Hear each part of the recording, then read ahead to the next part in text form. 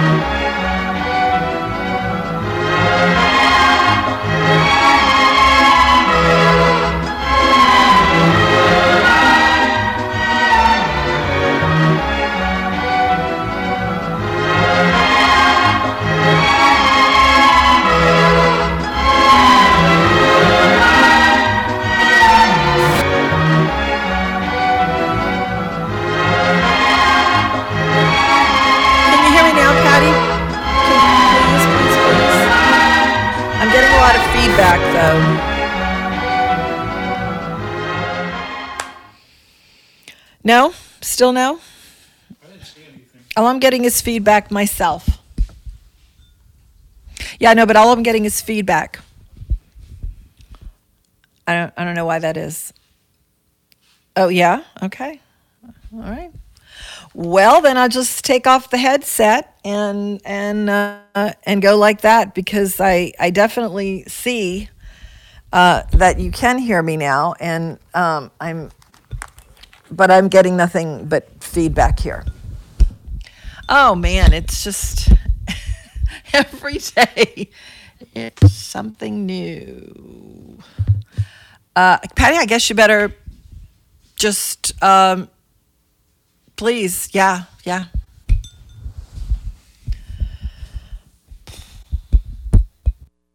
I'm Andrew Saul, Commissioner of Social Security. I'm here to warn you about telephone scammers pretending to be government employees. Some of these scammers may say threatening things like you will be arrested if you don't make payments or provide personal information. Do not fall for these tricks. These calls are not from us. Real Social Security employees will never threaten you for information or money. If you receive a call like this, hang up. Never give the caller your personal information, like your Social Security number or bank account, or send money in any form, cash, gift cards, wire transfers, or prepaid debit cards. Report the call to our law enforcement arm, the Office of the Inspector General, at oig.ssa.gov. Share this information with your friends and family.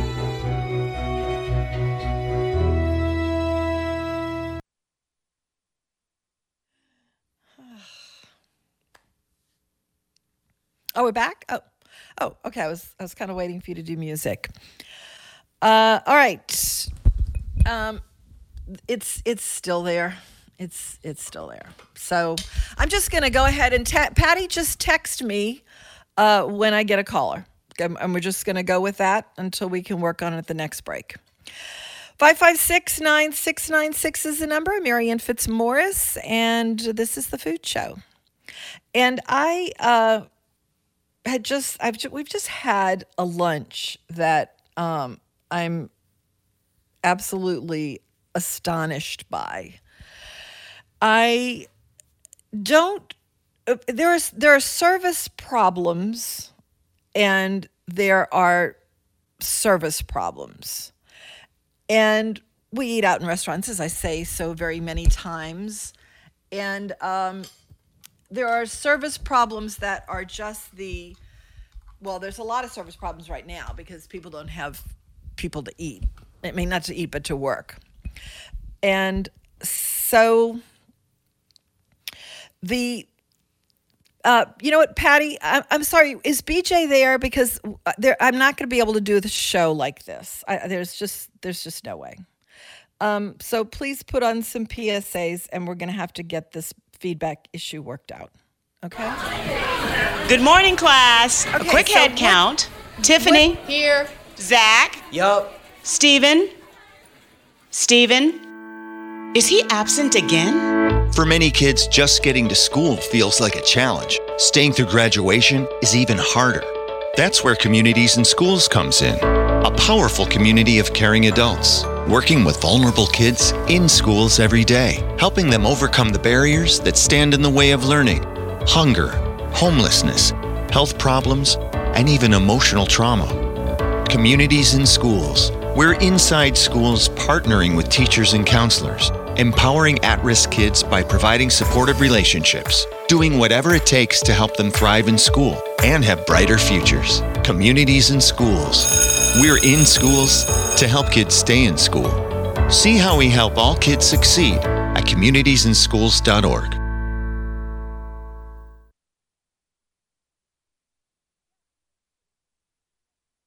Hey, Dad, how do airplanes fly? What's in this box? Can I touch this?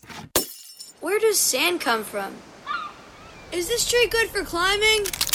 What happens if I mix these two things together? How are babies made? What does this thing do? Kids are curious about everything, including guns. Talking to them about gun safety in your home is a good first step, but you can do more. Always keep your guns locked, unloaded, and stored separately from ammunition. Storing your guns securely is the best way to prevent family fire, including unintentional shootings. For more information on safe gun storage and ways to keep your family safe, visit endfamilyfire.org. That's endfamilyfire.org. What do we keep in the attic? What's this thing called? Can I ride my bike backwards? Like I said, kids are curious. It's up to us to keep them safe. Brought to you by End Family Fire, Brady, and the Ad Council. Are we back? Okay. So yesterday, first of all, let me explain what happened yesterday. The internet was down at the station, and it was going to take a very long time to fix it. And so that went into the food show, and I think they finished probably after the show. So we did not have a show yesterday, and I was wondering if maybe this problem was tied to that, but it looks like everything is back now. All right, Patty, let's start the show over. Do the music. Let's start the show over. Totally.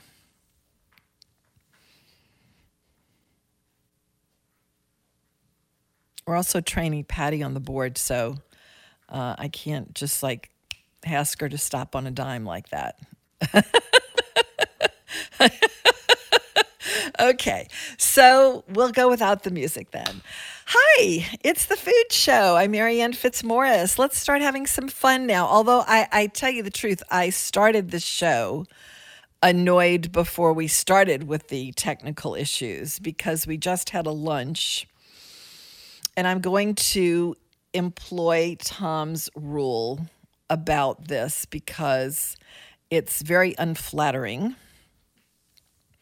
And for those people who are astute listeners, and you know who you are, you'll be able to figure this out. I am not going to say the name of the restaurant, but somewhere along the line in the next week or so, it's going to click.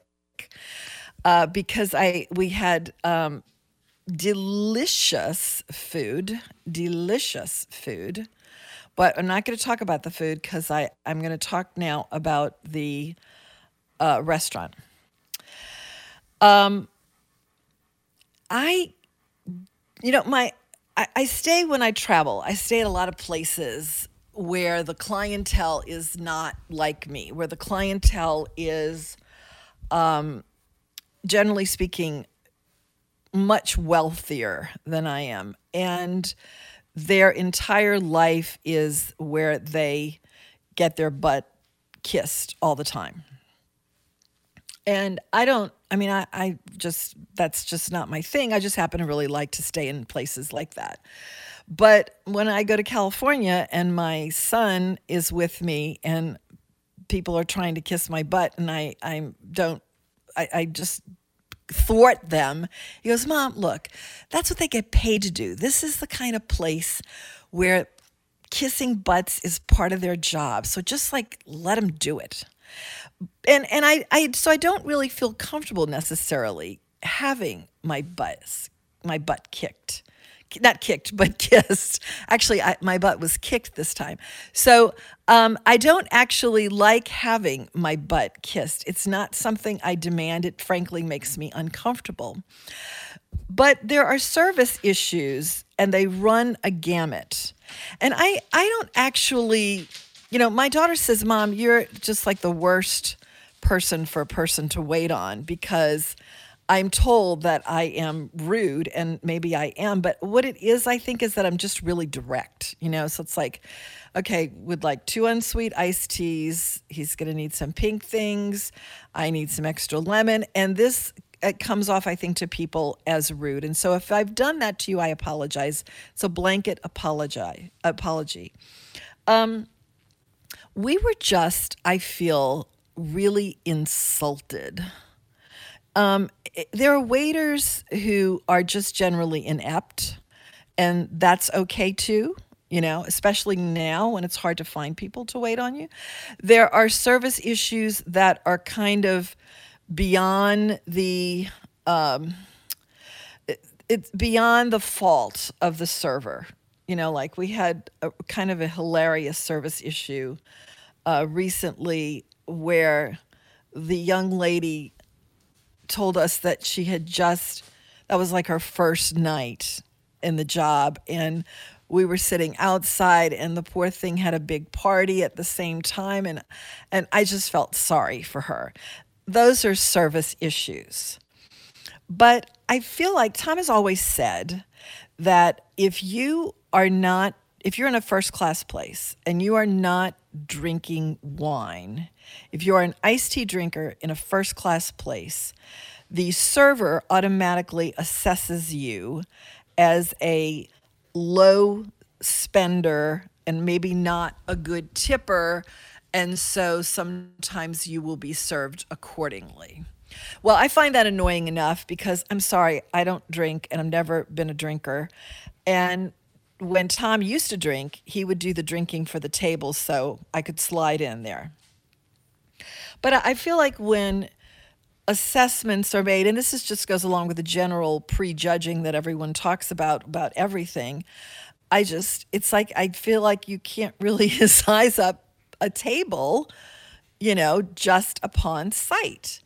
Now, I don't dress very well, generally speaking, and Tom at this moment is certainly not either. So I don't know, maybe it was that. But this was a small group in this restaurant. There were 4 tables. There were 2 tables when we arrived. So it was not like this was, a crush of people or anything.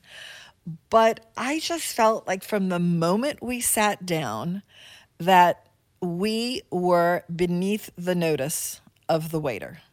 And I'm gonna pick up on this because I have several examples of why I feel this way, but I'm annoyed beyond belief about this because I just don't believe that that's the way you should treat any table, I mean, I don't generally get slighted very often, but I definitely feel slighted right now. And I'm wondering how other people feel like this and what you do about it. I've talked about this before, and I'm gonna finish this train of thought, stream of consciousness, but we're going to go ahead and take a break because we're getting a little behind, and we will be back. And I would love to hear from you on this subject, 556-9696. Right down the highway from the excellent Keith Young Steakhouse is Five Girls, and the food is very good casual fare. Here's a fantastic club sandwich with homemade potato chips, a great Cuban, good salads, and the best red beans and rice we have ever had. Poor boys, hamburgers, and terrific fried seafood. Five Girls, 305 Highway 21 in Madisonville, 985-845-2348. I get misty just holding your hand. Thank you, Tom. Gosh, it's starting to blow up out here. It's like another rainstorm coming. It's a good excuse not to cut the grass yet again. So we sit down. First of all, we asked for a table by the window, and there were, it was lunch. It is a special Friday lunch, and there were tables by the window, and I like to sit by the light. So I asked for a table, and they said, let me check with the server, which I thought was kind of an odd thing. I mean, I know that servers are specifically assigned to places, but if it's not a very busy place, then if the waiter walks a few more feet, is that really a problem? So we sat down, and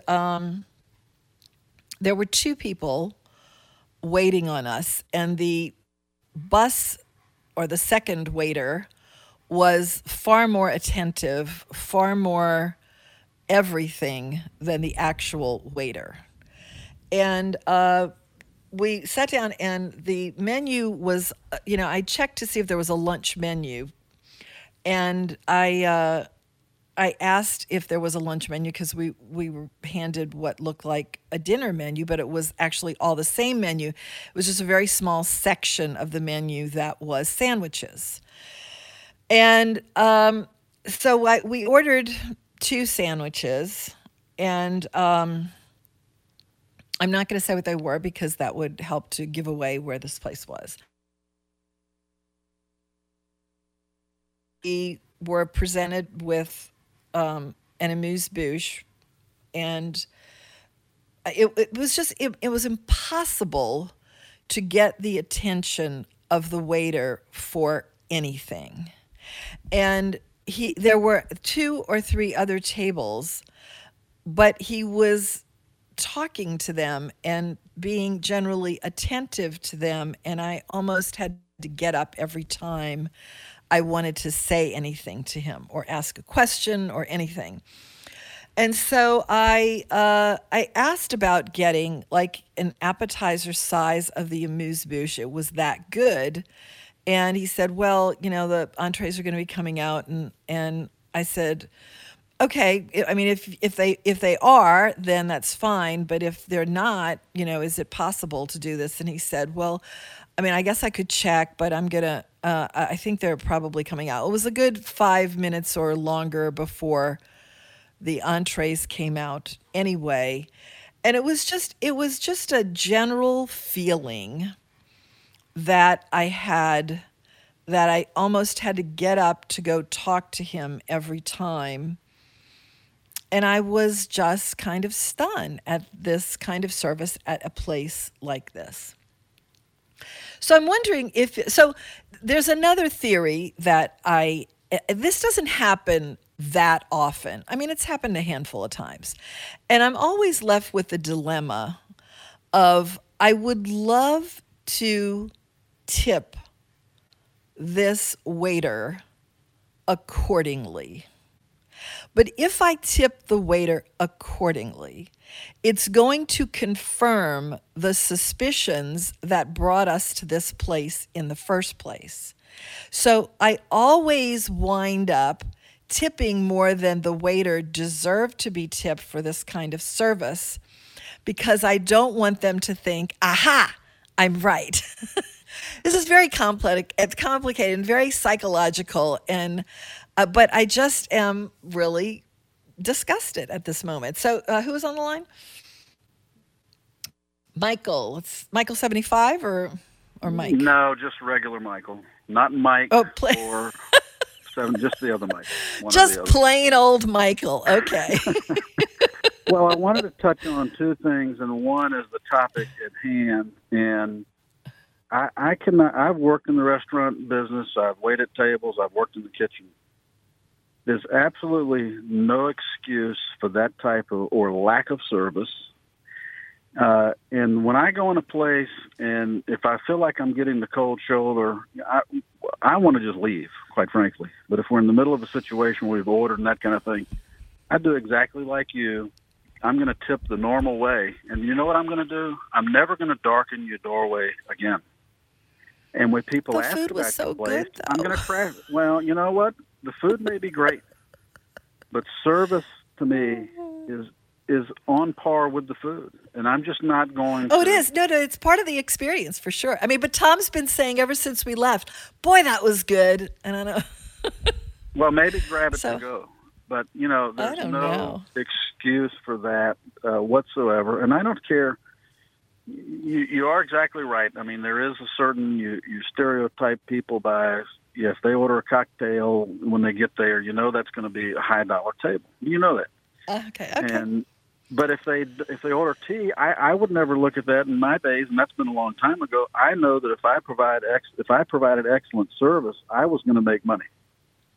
And I don't have time to discriminate between, well, maybe they're going to give me a little more, or this one's not. And you should be happy as a server to have as many tables as you can reasonably handle in your section and treat everybody attentively. If you're over there stuck in your phone or waiting on the smoke break, I mean, those people, I don't know. Get a different job. Okay, well, let me ask you this as a server. You were a server at one time, is that right? Yes, that's correct. Okay. So there were at most 4 tables occupied in the entire restaurant. Now, I did pay attention to this because I was wondering if there were any other servers or if he was, in fact, the only server. And I think it's possible that he could have been the only server, but I feel like a server of even moderate efficiency should be able to handle 4 tables at one time. Is that an incorrect assessment?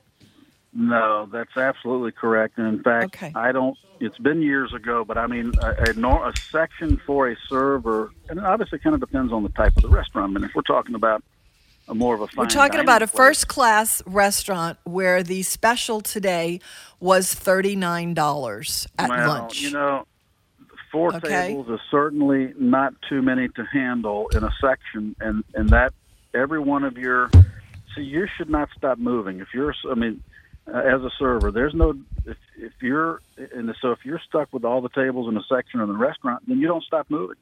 You're moving the whole time, and you're going around to your tables. Do they need a refill of this beverage? Do they need this or that? Are you pre-bussing the tables? Whatever. Well, see, that was actually what was going on, except for our table. It was like 3 tables were getting that kind of service, and we weren't. Now, it might have been that he was annoyed that I asked for a different table. I'm sorry, go ahead, what? Well, again, no, that should not, but again, that shouldn't bother anybody. They're there. The customer's always right, and unless your expectations or requests are unreasonable, which that's not unreasonable. I don't think so either. Hi, I like a table by the window, or I like one over here. And if somebody gets put off by that, again, I say you're in the wrong industry. Yeah. Because you're there to serve people. I mean, he only had to walk 6 more feet, you know. So I'm just thinking, I don't know what we could have done simply by walking in and sitting down, but clearly this table in his mind was, just not worthy of his attention. I'll tell you what, here's the experiment you do next time. You go in there, and when you sit down, you order one of Michael 75's, whatever he says, Chateau Jean Lafitte, whatever. He's such a high standard for you to live up to if your name is Michael. Let's see if you get better service then. All right. Now, I don't want to keep you all day, but my other thing I want to talk about briefly, because this is a topic you talk about all the time. I do, because we eat out all the time. I have a lot of experiences. Well, right. But this is another topic you touch on too, and that is the fresh cut fries. Oh yeah. Now let me tell you, when I was in college, I worked at a burger joint. It's a local chain. I think it was out of Florida, but there was something. But anyway, I won't say what the place is. It doesn't matter. But it was a burger joint, and that's what we served was burgers, fries. Now we baked our own buns, which was not difficult. You made your own buns? You made your own buns? We made our own buns. Now, we baked them. We baked our own buns. So they would come in frozen, the frozen dough, and you proof them and bake them. And that made a big difference. But we had fresh cut fries. And you did it very similarly to what Stan Meadows said a week or two back about. It was a simple process. The potatoes come in, you wash the potatoes. There's a wall-mounted potato fry smasher, whatever you want to call it. You put the potato on there and you push it down, and it cuts the potato into the, kind of standard quarter-inch square fries. You don't have to peel the potatoes. The potatoes, and they go in a 55-gallon bucket. It's filled with water. It goes into a walk-in cooler. It sits overnight. Okay, wait. I have to stop you right. Can I stop you? Can we come back? Can you hold on? Yeah. Because I have a hard break. Okay, we'll be back with Michael. Just plain Michael. That's what you're going to be now. Just plain Michael. Okay, there we go. It's 2:30, and we'll be back if you'd like to talk about this. I'm sorry. I know I sound like I'm fuming, but I kind of am. 556-9696 is the number. It's time for the Louisiana Radio Network News. More with the Food Show.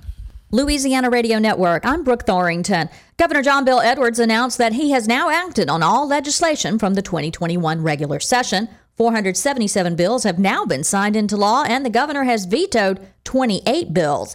Edwards says he limited the unnecessary waste of taxpayer dollars by using his line item veto authority on certain items in the budget and capital outlay bills. Among the vetoed bills are anti-transgender legislation and the concealed carry without a permit bill. If a veto session is called, it would be held July 20th. Both chambers must agree to hold a veto session. Operation Dry Water, the Louisiana Department of Wildlife and Fisheries campaign to keep impaired boaters off the water is underway. Boating Education Coordinator Lieutenant Dean Aquin says if you're caught driving impaired while operating a vessel on water, it'll also impact your driving privileges on the road. In Louisiana, anyone cited for DWI on the water or on the road, they'll lose their driving privileges, boating privileges as well.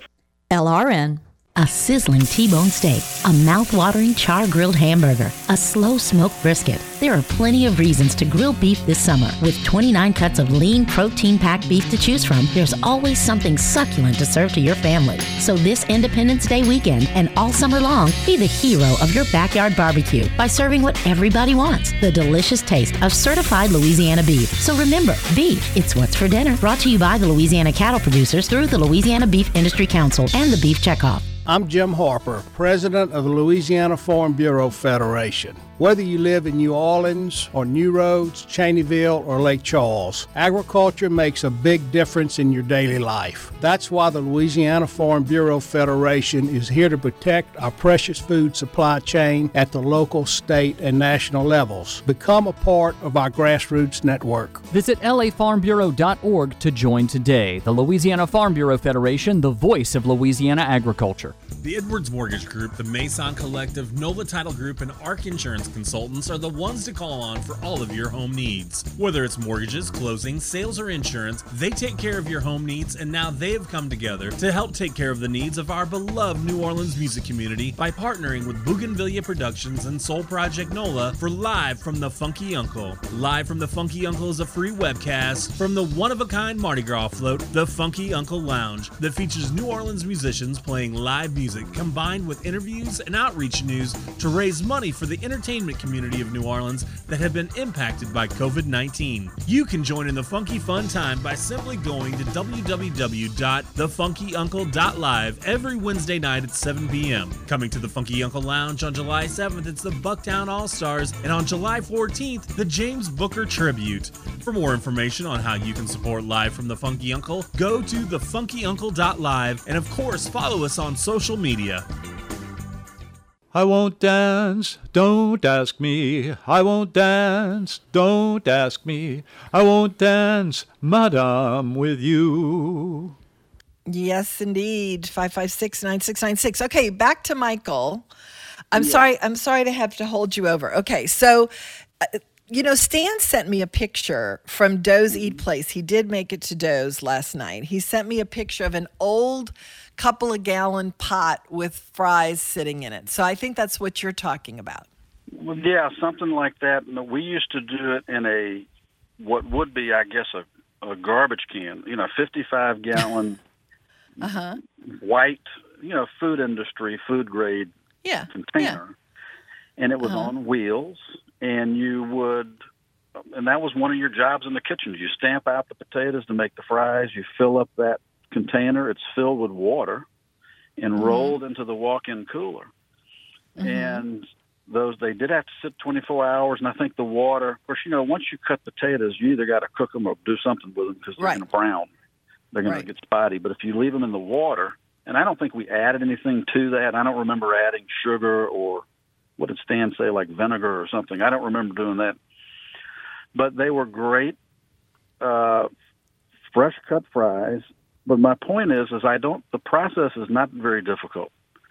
And so I'm with you. I don't understand why, and I can guarantee you that it's a lot cheaper to buy bulk Idaho potatoes than it is to buy the god-awful frozen fries, which I'm like, to me they're a waste. And when I go somewhere, if it's a local seafood place or something, and the seafood platter is going to have fries, I'm like, can I swap those out for the boiled potatoes or... Yeah, but wouldn't you like some nice fresh-cut fries with it? I mean, it just seems to go together. Who doesn't? Right. Yeah. Well, it would be great. And it's not a difficult thing. But you need to tell me what this chain was that you worked for, because if you're doing... Go ahead. This was a place, this was a chain, and I know the one where I worked, because I went to Auburn University in Auburn, Alabama, and it was Cheeseburger. And they're Now, you know where that name came from, if you recall. So this is like in the 70s, 80s, huh? Yeah, and this was the John Belushi. It was the skit on Saturday Night Live, The cheeseburger fried, no coke, cheeseburger fried Pepsi. That was it. And it's gone? Is it gone? No, it's still there. It's still there. Oh. They're there. Well, yeah, I mean, you should definitely give them a shout out. Are they still doing the fresh cut fries? Because, everybody uses it. Yes. They do. Because, I feel like you should give somebody a shout out for taking those extra steps. Fresh ground beef, baked their buns, and made their potatoes. Oh, their French fries. Okay, we're going to have to find out. Stan, if you're listening, swing into Cheeseburger, because Stan's still up there driving around. So, anybody know how? In Florida. Okay. I'm going to look it up. We'll look it up and see if there's a Cheeseburger, and I'd like to know if somebody's been there lately. If their standards are still that high, first of all, they should definitely still be there, and secondly, people should know about that. Because that's that's taking the extra step. Yeah. All right, Michael. All right. Well, I really appreciate your call. You're welcome. There's the gripes for the day. I think that Don definitely, I don't know if he's had one of his gripes has been poor service in the restaurant, but it should be. He has. Okay. What do you think of that? I think it's hilarious. I think it's hilarious, although this is my only critique. When you set up the scenario as Don, in a smoking jacket with his champagne on the leather, and then we hear the ba-da-da-da from the Muppets, I don't know that the music necessarily. Well, he really wanted He really wanted that music in particular. Okay. But when we redo it, we're going to have the music much lower because I don't want you to be able to notice the music. Okay. Well, that is funny that he picked that. Okay. Thanks, Marianne. Yeah. Love the show. You take care. Bye-bye. Call again, please. Will do. All right. Let's go to Steve. I asked Patty if I could talk. Hey, can you hear me? Yeah. Okay. I asked Patty if I could talk to Eeyore.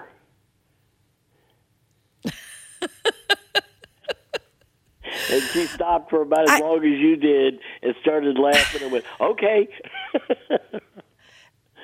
I could be actually that could be an accurate assessment, but not in this case. Anyway, go ahead. No, I actually think of myself as Job right now. Go ahead. Okay. Now, one of the things that I agree with you is my wife and I have been going to Saltines for their Tuesday night oysters. Yeah. And I'm going to tell you that the service, they need to work on it. But they're incredibly nice and friendly. I can put up with it. I can put up with not real good service, not real accurate service, not real prompt service if they're nice people and incredibly friendly, and that's. But when you start, and the price point me, is okay. You don't expect this kind of service in a place like that. Yeah, you know what I mean. But that's what I'm saying. If you start getting rude with me, and I can get ugly too. Yeah. But I'm gonna also disagree with you. Tom's always been, don't say the name of the place until you tell him what the problem was, and then he would probably ask you if your gripes were legitimate. He would probably ask you what the name of the place was. Yes, well, this is not Tom, though. I know. Okay, you said you were because I'm not Tom. finished. I'm not finished fuming. Okay, I'm not done. Okay. But now the phones are loaded, and I want to let everybody get their piece in. But I'm not done. I'm really annoyed. All right. Well, are you going to let us know at the end who it was? No, I'm not. But you know what? If you are an astute listener, this is why I gave you clues. I think you are an astute listener. I do know, but within the next week, you should be able to put it together. Okay, right? So that means I got to keep listening. Damn. Okay. Yeah, but you will anyway. You know it. You'd never miss it. Bye. Later. All right. Let's go to Michael 75. Hey, good afternoon. I feel terrible. I feel terrible. You know why? No, why? I think it was a couple of days ago you told us a problem that Oxford was moving, and I thought it might have been because of my review. Don't flatter yourself. I don't know. I've had a couple of reviews, and they went down within the next week or two. But anyway, this is a good review. The best dessert in the city, and this even surpasses the bread pudding souffle at Commander's. Is on the menu now. It used to be off the menu at Biblos. It's called Ashta, A-S-H-T-A. It's made with pistachios, rose water, and a custard wrapped in a phyllo pastry. That sounds exactly like something you would get in the real Biblos. Yeah, and I mean the place, my fantasy place. Yeah. In Lebanon, you're talking about? Yeah. Oh, okay. Yeah, go ahead. By the way, here's something that you and I have in common. I had the munchies. Come on. You're going to ruin my day even worse. I've got some more for you. The other night, I had the munchies. So I had bought some brioche bread, okay? And I said, you know what I'm going to do? I'm going to make a bread sandwich with this delicious brioche and put Vienna sausage in it. So that's what I did, and it was very good. Oh, no. I can't take it.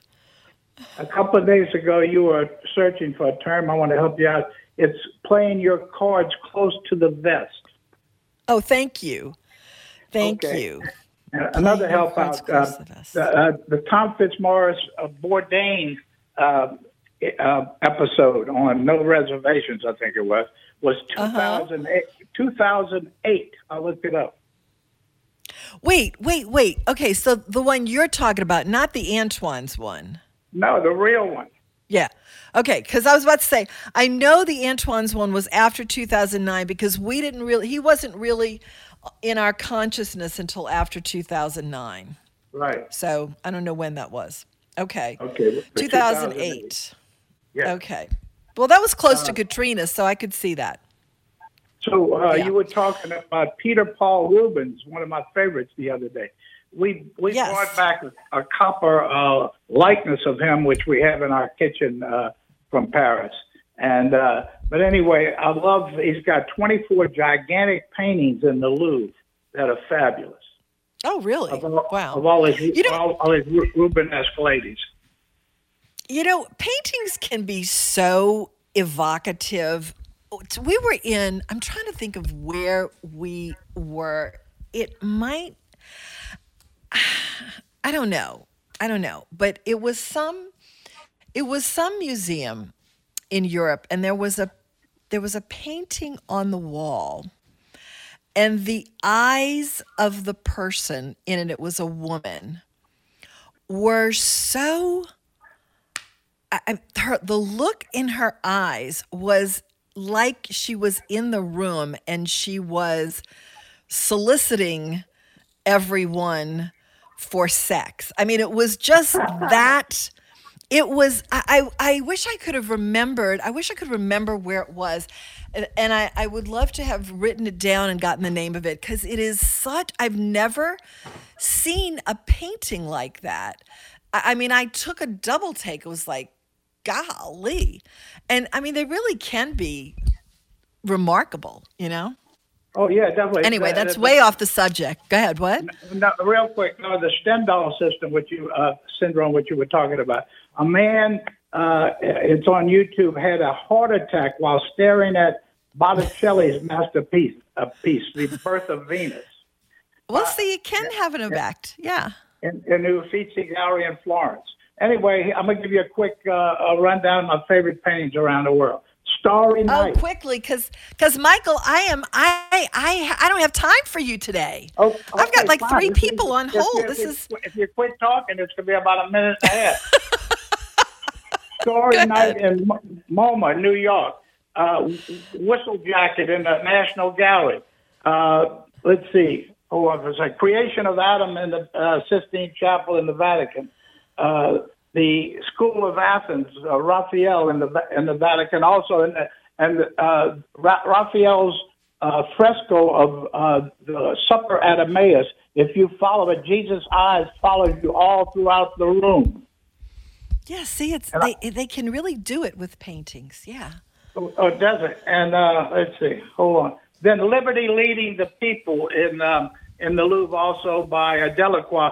A lot of people get that confused. It's the 1830 revolution instead of the 1789 French Revolution, the famous one. This is the 1830 revolution in Paris, which deposed an evil king at that time, and that's the subject of Les Mis, and it's also the subject of the painting. But everybody thinks it's the French Revolution. I gotta get a job as a guide in the Louvre. Yes, you do. Okay. All right, Michael. No time for sergeants. Okay. Goodbye. All right. Please hold on, everyone who is holding on, because it's just so exciting to have calls. So, I mean, I know you're supposed to be more dignified than that, but the truth is I'm super excited. So please hold on. I'd love to talk to you. We will be back, though, after these messages, 556-9696. Have you ever eaten something new and wondered where it had been all your life? We thought that about Double D sausage after having it at a friend's house. But restaurants all over town serve it in their gumbo, red beans, and jambalaya. It's made right in Bogalusa, and the company is in its 3rd generation. Double D sausage is a light smoke, pure pork sausage with notes of sage and other spices. Try the regular, mild, and hot, and new flavors like the Cajun variety and jalapeno and cheddar. Double D sausage in stores all over town. The best meals always start with the best ingredients. If you're cooking seafood, the best ingredients are at Mandeville Seafood. All local fish, Louisiana shrimp, oysters, crab, crawfish, wild salmon, and Dungeness crabs. With a little notice, Mandeville Seafood can get anything in the seafood universe you may want to try. And it's crawfish season. Having a boil? Bring your ice chest to Mandeville Seafood. Celebrating 25 years. When you're awake, the things you think come from the dreams you dream. Thought has wings and lots of things are never what they seem. I do so much more appreciate Tom singing us into and out of breaks rather than walking around stepping on the dog. Let's go to Greg. Marianne, happy Friday. Thank you. You too. Hey, speaking of Tom's songs, I'll make it real quick because I know you had people on hold. If you had to pick one, I hate to put you on the spot, what's your favorite?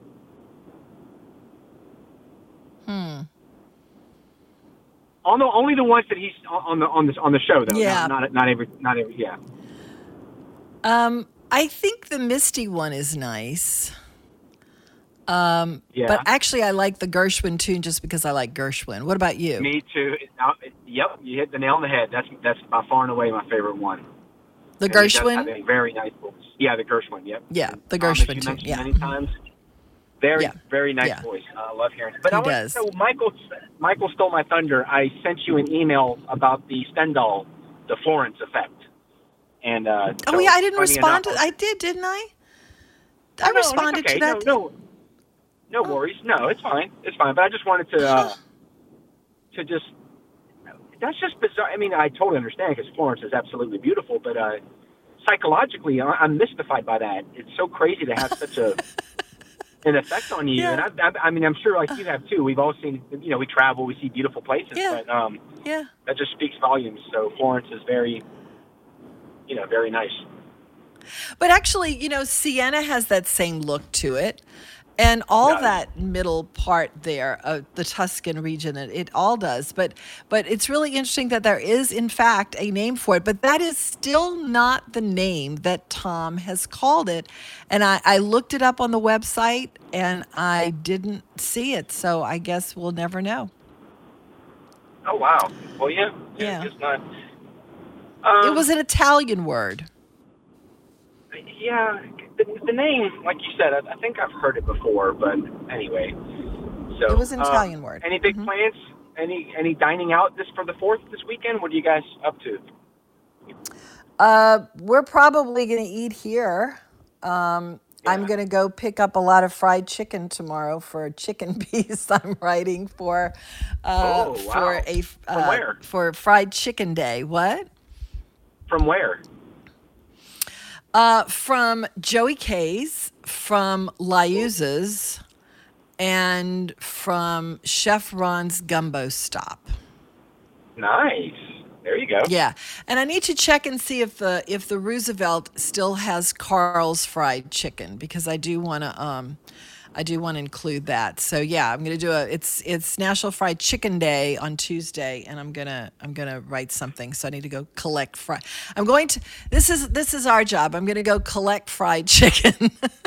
There you go. Porter and Luke. It's such a ridiculous existence. What? Doesn't Porter and Luke have a good fried chicken? They do, but I know that one intimately. It's ones I'm not familiar with that are doing fried chicken. Gotcha. Yes. Okay. So well, Fury's will be in there, and Porter and Luke. Go ahead. What? How about Popeyes? No, because this is restaurant. This is a piece having to do with the restaurant experience. So. Well, I'll leave you with this one thing, though. I don't know if they're open or not, and I know they're a hotel restaurant, but do you know Bourne at the Hyatt? Yeah. Bourne had a again, it's been about 3 years, though, maybe, but they had a wonderful fried chicken, by the way. Very good. Oh, well, I'm gonna check on that. Thank you for the tip. Yeah. Now, that was Brian Landry, so maybe there's a Jack Rose fried chicken, so I'll have to check on that. Thank you for the tip.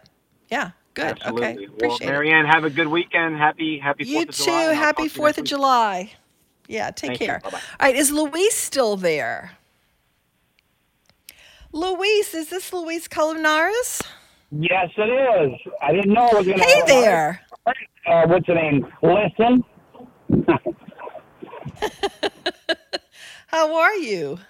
Good. I wanted to tell you I'm doing a Mandina's in Spanish Fort in Alabama for Tony Mandina and Frank Liuzza and Matthew Ahern. Wait a second. Wait. Start that over again. I'm doing a Mandina's restaurant in Spanish Fort, Alabama for Frank Liuzza. Has permission to do a few of the Mandina's restaurants. He has one, I think, in Covington.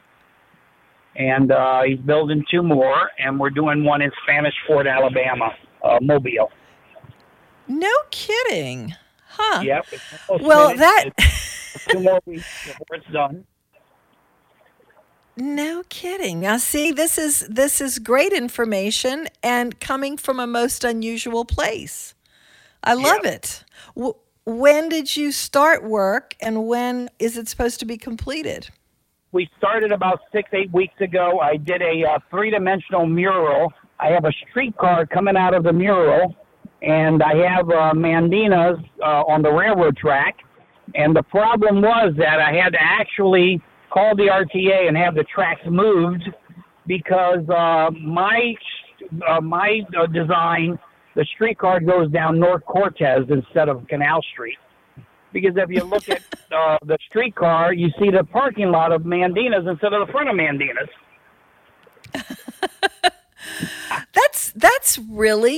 That's really fascinating. I'm super excited that you called with that news. For those people who are not aware of who Luis Colmenares is, just about certainly every metal installation in restaurants around town and a lot of other art is attributed to Luis Colmenares. What's some of your favorite stuff that you've done? Oh my gosh, Redfish Grill I think has always been my favorite, But we did the door handles at Emerald's. That's pretty much the only thing that's left at Emerald's of ours. But lots of restaurants, Muriel's. There's tons of. Yeah, it's really that's like somebody asking what's my favorite, or Tom, what's his favorite restaurant? It's like, wow, really, so much to choose from. But we did a 5.5-foot fleur de lis in front of Duke's restaurant. That's fabulous. Yeah, I remember that. The big fleur de lis in front of Dabs is Luis. I'm glad to see you're still busy as ever. You're still in the same place? Yeah, we're in Chalmette, still the same place. We miss your daughter as one of our artists. You have to come play one day. Gosh. If only there was time. Yeah. I'm going to tell her hello for you. I know that she'll be delighted to hear from you. She was working out there with Downtown Fab Works, which I don't know how far away that is. Yeah. Diane over there? So I tell her, all the things she does. I'm pretty proud of her. Yes, us too. Right now she's designing kitchens. So she can't decide what she wants to be when she grows up. So she just keeps doing different stuff. But, but hopefully it'll all come together. I reinvent myself every few years, That's her too. Anyway. Well, I'm glad you're still listening, Luis. I know that, you started listening with Tom. I'm glad you're still listening. I appreciate that. And, it shows a little bit different. Yeah, y'all are my favorite people in the world, So. Take care. I'm really glad to hear from you. So you working for any big Hollywood celebs these days? We finished a few movies, but a lot of the movies have left town. So I'm hoping they're coming back. But, our last one was Grudge Match with Sylvester Stallone. So. Okay. Yes, a while ago. All right. Well, thank you, Luis, for calling. That is interesting information. I'm going to find out some more about that. I appreciate it. Now, is Frank Liuzza from Liuzza's or Liuzza's by the Track? Now, Frank Liuzza's is the Copeland's branch. You'll remember Copeland's opened a lot of restaurants, and Frank was a operator of a lot of the Copeland's restaurants. I see. Okay. Well, I know it's a big family. All right. Yeah, Matthew Ahern has the Irish Museum, and he's a builder, and he used to build a lot of the stuff for Copeland's too. And I think it's called F&E, like the interiors and, where, all the tables go and everything. And he's a partner with Frank. Okay, when you said Tony Mandina, you don't mean Tony Mandina like out in Gretna? No, Tony Mandina's on Canal Street. Old man. Okay, Tony. So that Mandina. Well, they're all named Tony. They're all named Frank. They're all named Mandina, but they're kind of related. But they're like there's Tony Mandina's on the West Bank, and that's a totally different thing. That's strictly Italian. Yeah, Italian. Yeah. Okay. And I was going to ask her, why didn't she tell me that? Okay, so I'm glad to get that straight. All right, so Luis, coming up to the top of the hour. Okay, bye-bye. Take care. Bye. Okay, bye. Thanks. All right, 556-9696. We may or may not have a guest at 3 o'clock. We shall just, it's a cliffhanger. We'll see. But we started this topic of conversation having to do with service. So just to take us up to the top of the hour, Patty, I was going to ask you this anyway. Do you have strong thoughts about service ever? I do. I waited tables for a while too. I think everybody who lives in New Orleans did at one point. But I try to be understanding And I'm like you, I always leave a bigger tip than I should just to prove them wrong. But it really aggravates me. And I'll think twice before I go back to a place if we get bad service. You know, I don't want to play mind games with servers. And so I usually don't. I usually do wind up tipping, you know, like today I tipped 15%, which I was really annoyed to do because I really didn't want to. But I didn't want him to think that his surmising was correct. And I don't want to think that much about a relationship that I have for an hour with a perfect stranger. Do you know what I mean? Yeah, that's true. And, you know, a lot of times it's bizarre. When you go back, that person's not there anymore. Well, that's why I'm not saying the name of the restaurant. But anyway, it was extremely annoying. But it was not annoying. You can be annoyed a lot. It's insulting. And this is... I agree. I'm trying to think. I've only had one other time like that. All right, 3 o'clock, WGSO New Orleans. Time for the news from Louisiana Radio Network. USA Radio News with Lance Pry. Life is coming back to America. More than 47 million Americans are expected to travel for the 4th of July holiday weekend, according to AAA. 43.6 million Americans will travel by car with the highest gas prices in 7 years. An additional 3.5 million people are expected to fly, bringing airlines back to 90% of pre-pandemic traffic. The Border Patrol announced this week 3 illegal immigrants have been arrested in Sierra Blanca, Texas, for breaking into a home, stealing guns, ammunition, and clothing. Sierra Blanca is 90 miles southeast of El Paso on the I-10. Texas landowner Allison Anderson on Fox News says things continue to get worse. I mean, there was just a convicted rapist that was caught not too far from our property. 3 nights ago, there was a group at our next door neighbor's house circling the vehicles and tapping on their daughter's bedroom window. This is USA Radio News. The way things are going these days, do you ever ask yourself, when is the other shoe going to drop? The warning signs are everywhere. The next big danger is food shortages. That's why Americans are learning to be self-reliant and getting their emergency long-term food storage from My Patriot Supply. We're America's trusted leader in emergency preparedness. Over the past decade, My Patriot Supply has served millions of families and helped them prepare. Our delicious meal kits average 2,000 calories per day and stay fresh in storage up to 25 years. This is reliable food that will be there when disasters strike. And with the way things are going, you should grab some now. Go to MyPatriotSupply.com, order a starter kit for each member of your family, and we'll ship everything quickly and discreetly to your door. Don't wait and scramble with the masses when the news breaks. Instead, prepare today for what's coming. Go to MyPatriotSupply.com. That's MyPatriotSupply.com.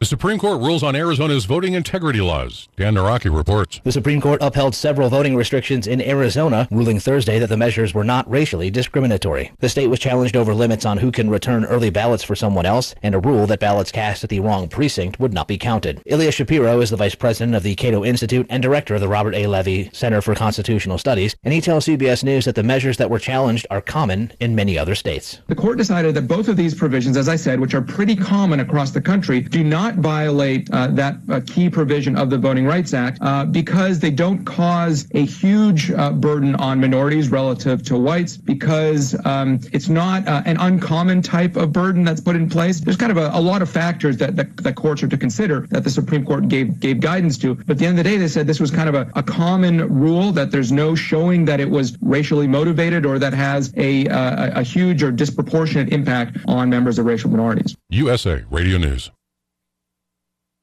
Look, bud, I said your money or your life. I'm thinking it over. The Great Gildersleeve. Yeah. The new Edgar Bergenauer with Charlie McCarthy. Now, if you say help me, I'll mow you down. 3 hours a day, 7 days a week of the greatest radio shows of all time. Classic Radio Theater. Available on many of these radio stations or available on demand anytime at any podcast app by searching USA Classic Radio Theater. USA Classic Radio Theater. After lawmakers shot down a January 6th commission, House Speaker Nancy Pelosi moved forward with the commission. Wendy King from the Pacific Northwest USA Radio News Bureau reports. House Speaker Nancy Pelosi has chosen a Republican to be part of a committee investigating the insurrection on January 6th. Congresswoman Liz Cheney. The Wyoming Republican has gone against GOP leadership and has agreed to be part of a select House committee to investigate the January 6th attack at the Capitol. Mississippi Democrat Benny Thompson. Scattered activity tonight. A rain chance comes back and looks like a good chance coming in tomorrow. Looks like a good chance daily, Saturday and Sunday too. Showers and thunderstorms, mostly moderate, sometime heavy rains. Early morning 70s, followed by the afternoon highs that'll go mostly to the mid, possibly even the upper 80s through the weekend. We'll be tracking the next several days. The new tropical storm Elsa, expected to be a minimal tropical storm moving into the Caribbean. It eventually could emerge into the southeast Gulf by Monday. We are the boy band. Your tween made you see. We are the boy It's Painful Concert number 3. We are the boy band. We're 5 and 19. We are the boy band. Always singing on key. You love your kids enough to take them to see their favorite band. Love them enough to make sure they're buckled up in the back seat. Show them you love them. Keep them safe. Visit nhtsa.gov/the right seat. Brought to you by the National Highway Traffic Safety Administration and the Ad Council.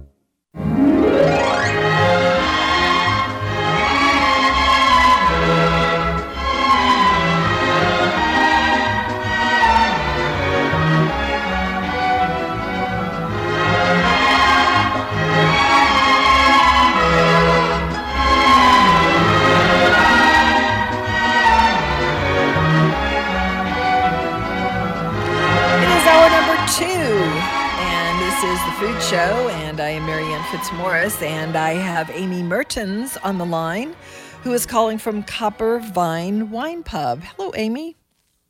Hi, how are you? It's nice to visit with you again. It's been, 3 or 4 months since we last talked, and I know that you have a new menu. It's been a little while. Yeah, and I'm sorry that we just the gods did not will it. I'm sorry. We were supposed to come and eat your new menu. Hadn't happened. I don't know what to say. That's okay. There will be more times, I'm sure. Yes.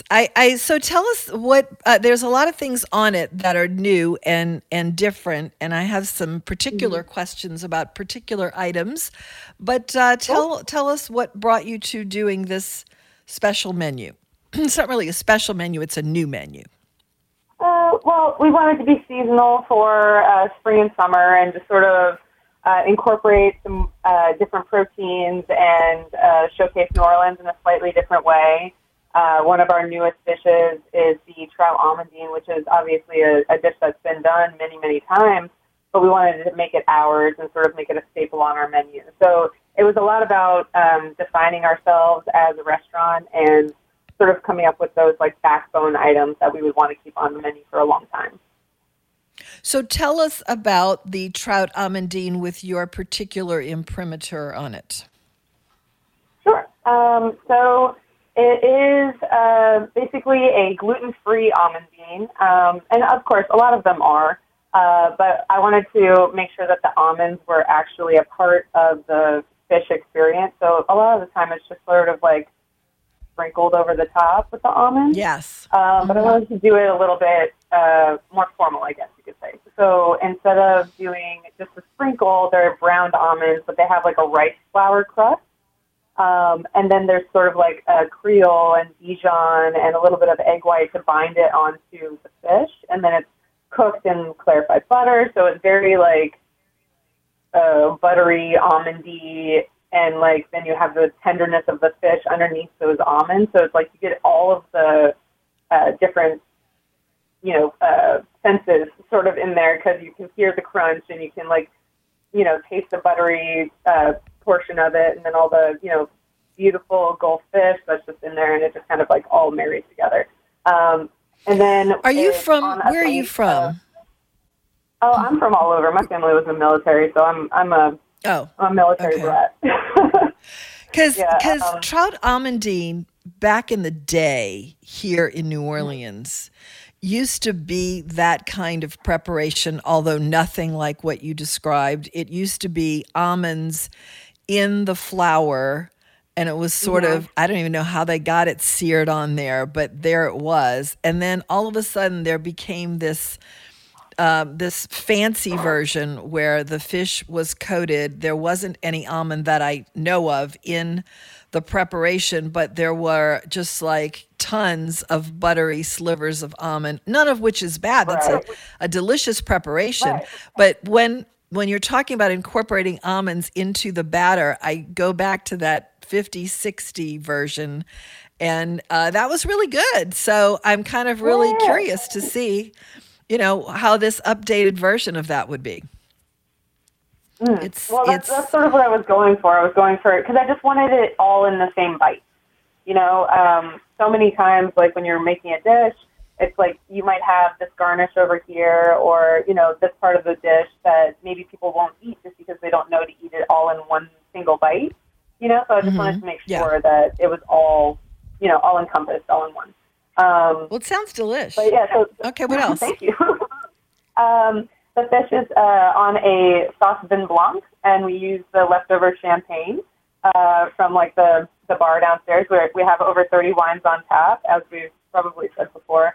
But anytime they open a sparkling bottle, they don't want to resell it or anything, so they give it to the kitchen. And so we make our vin blanc from that. So we make a fish fumet, and then cook it down, and then we add our heavy cream in there and some champagne, and sort of turns it into this like beautiful, thick, Mary sauce, with a little bit of lemon and some shallots and some chives. And so that's like the base of the dish. And then we did a lemon butter melted leek with wilted spinach. And then we also did sort of like a little spin. We took flying fish roe, or like tabiko. It's like the bright red little fish eggs or fish roe that you would see like in a sushi bar, right? But those go into the sauce, so it just adds this like brininess. It's not fishy. It's just a little bit briny and salty, and it just sort of adds that like, oh, that was interesting. Sort of the flavor, umami, as they like to say. Yes. Yes, ma'am. What dish is that? What are you referring to? What dish is that? The trout almondine. Oh, wait. So that's part of the trout almondine sauce? Oh, yes, ma'am. Oh, wow. Yeah, that's all one dish. Wow, that is complicated. Okay. Wow, okay. Well, that's definitely, I can assure you, there is nothing in common with the dish I described except almonds and fish. Okay? But I do want to come try that because that sounds fascinating. Also a nice pop of color, I think, with the fish eggs in there. Yeah. Okay, so what are some of your other favorites?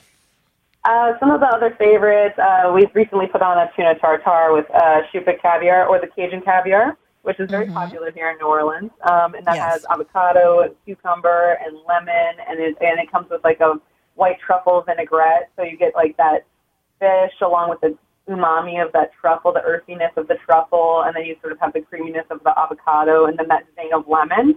So, and that's served with like everything bagel crackers.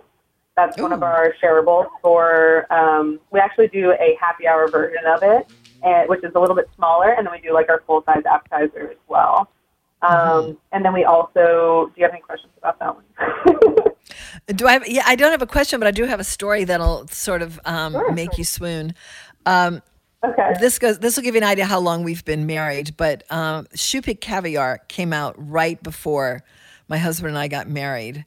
And because Tom was in the business, he had sort of an inside, he knew ahead of time that it was coming. And so we had a pretty fabulous wedding, if I do say so myself. And there were just pounds and pounds of Shupik caviar on ice. And we looked like we had just really blown it up. It was really only $25 a pound. So it impressed everyone mightily. It impressed everyone. Yeah. Okay, so did you have an ancient grain salad that I wanted to ask you about? Yep. We have an ancient grain salad.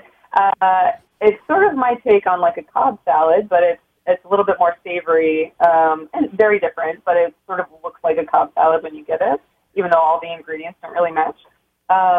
It is quinoa, like boiled and steamed quinoa, and then golden beets that have been roasted in salt, and then crispy bacon, fresh cheese, usually fresh goat cheese, although we do have a charcuterie board on our menu, and a lot of the time we'll, like, if we have little scraps left over from, like, Parmesan or something, we'll throw it in there, too, just for some lagniappe. Dried fruit, so, like, plumped up golden raisins and cranberries with a little brandy, a little bit of sugar in there with those golden raisins and cranberries, some toasted pumpkin seeds. The greens that go on the salad are, like, hearty baby kale, and then also sort of like a mix of arugula and some radicchio in there as well. And then sugarcane vinaigrette. So basically we take garlic and fry it until it's like really nice and golden, and then we add in like cane vinegar and cane syrup, and then we turn that into a vinaigrette. And we toss the kale in that. It's very, very aromatic, and it's got a sweeter side as well. And then there's some red onion on there. It's got all the things. So you get the crunch, you get the acid from the cheese, and then you have like the sweetness from the vinaigrette and the heartiness from the kale. Feel healthy too, I think. Definitely. All right, Amy, hold on for a few minutes. We have to take a break, and we'll be right back with Amy Mertens from the Copper Vine Wine Pub. Keith Young Steakhouse on the North Shore in Madisonville is everything anyone thinks of when a steakhouse comes to mind. The environment is elegant and handsome. The service staff is knowledgeable, attentive, and friendly. And most important, the steaks are superb. The steakhouse sides are also great. Keith Young Steakhouse, 165 Highway 21, Madisonville, 985-845-9940. One of my all-time favorite restaurants is the legendary Pascal's Manali. It's now open for lunch Wednesday through Friday with happy hour specials in the dining room every day. Tuesdays, enjoy 2-for-1 appetizers and Hansa's vodka martinis. Wednesday and Thursdays, wine and beer specials. Fridays, lunch martinis are $5. Say hello to my friend Thomas at that great oyster bar when you go to Pascal's Manali, 1838 Napoleon Avenue. Reservations are recommended. Call 895-4877. Autumn in New York. Why does it seem so inviting? We are back, the Food Show with Marianne Fitzmaurice, and Amy Mertens is called to talk about the new menu at Copper Vine Wine Pub. All right, I have my own list of questions that I want to ask you about your menu, but I assume that you have your own list too. So as the guest, I will defer, and you do yours first, and then I'm going to ask you mine. Okay, I'd just like to tell you a little bit more about a few more of the dishes, if that's okay. Yeah. Okay. Couple other ones that we have recently. We started doing a rosemary honey bacon wrap date, and that has a little bit of Creole cream cheese, a little bit of cayenne, and some pecans. And that's one of my dishes too. I want to ask you about that. Yes, you have dates, and I think you've had dates for a long time. And I see dates. And I want to love dates. And I do kind of like dates, but I think it's really unusual that dates are out there. And so what is it that attracts you to dates? And is it fun to work with them? And what sort of flavors, if a person wanted to experiment with dates, what sort of things go with dates? Truly, you could do anything with dates. You could make a glaze out of them. You could make them savory. You could put them in desserts. Like, they're very versatile because they're actually not a very strong flavor. Yes. You know what I mean? Like, if you think about, they're like a thing. They're like a thing that you attach flavors to. For sure. And they have like this like candy-like sweetness to them. Yes. And they're also sort of like almost solid. Like, they're not even really solid because they have like that little crunchy crust on the outside, and then they're just like smooth. You know, you have to be careful of the pit. You know, there's a big old pit in there. But once they're a mouthful, pitted, you can pretty much do anything you want with it. Like, you could turn it into bread.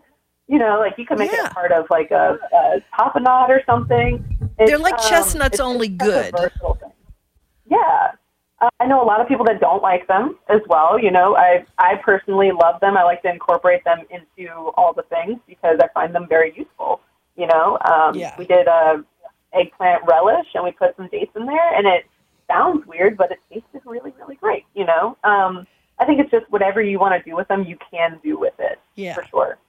Yeah, they're like a mouthful of nothing.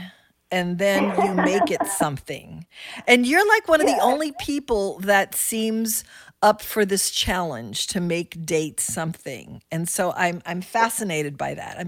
I'm fascinated whenever I see dates, and it tells me about the person that's offering them, that they are adventuresome, and I want to come along on the ride. I want to get dates. I want to love them. So I'm glad you have come on them. over. One of these days. That was really interesting. You had what? We made a date boudin, but it was like smoky boudin, and then you had these sweet little dates inside of it, and it was probably sacrilege. Like, it probably is going to offend someone that I did that, you know, but like it came out very, very great. It was good though, because I mean sometimes it can be very good. Fun but not good. Okay, so it was good. All right. Mm-hmm. Yeah, we stuffed little Cornish hens with the boudin and the dates. Oh, I bet that was good. And we like glazed little Cornish hens. You know, it was fun. Yeah, I bet you that was good. All right, what else is on your list? We did. I'm not sure if you had it before, but we do a pork belly and corn fried oysters. And that's another one on my list because we just have so much of a happy hour. You know. We have that happy hour crowd, so people like to come in, have, you know, a glass or two of wine or do like a flight of wine, and then they just like to have the one appetizer or something like that just to split amongst friends.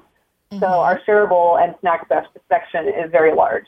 It is. But yeah, we do a crystal glazed pork belly, crystal hot sauce glazed pork belly with some pickled okra, some blue cheese crumbles.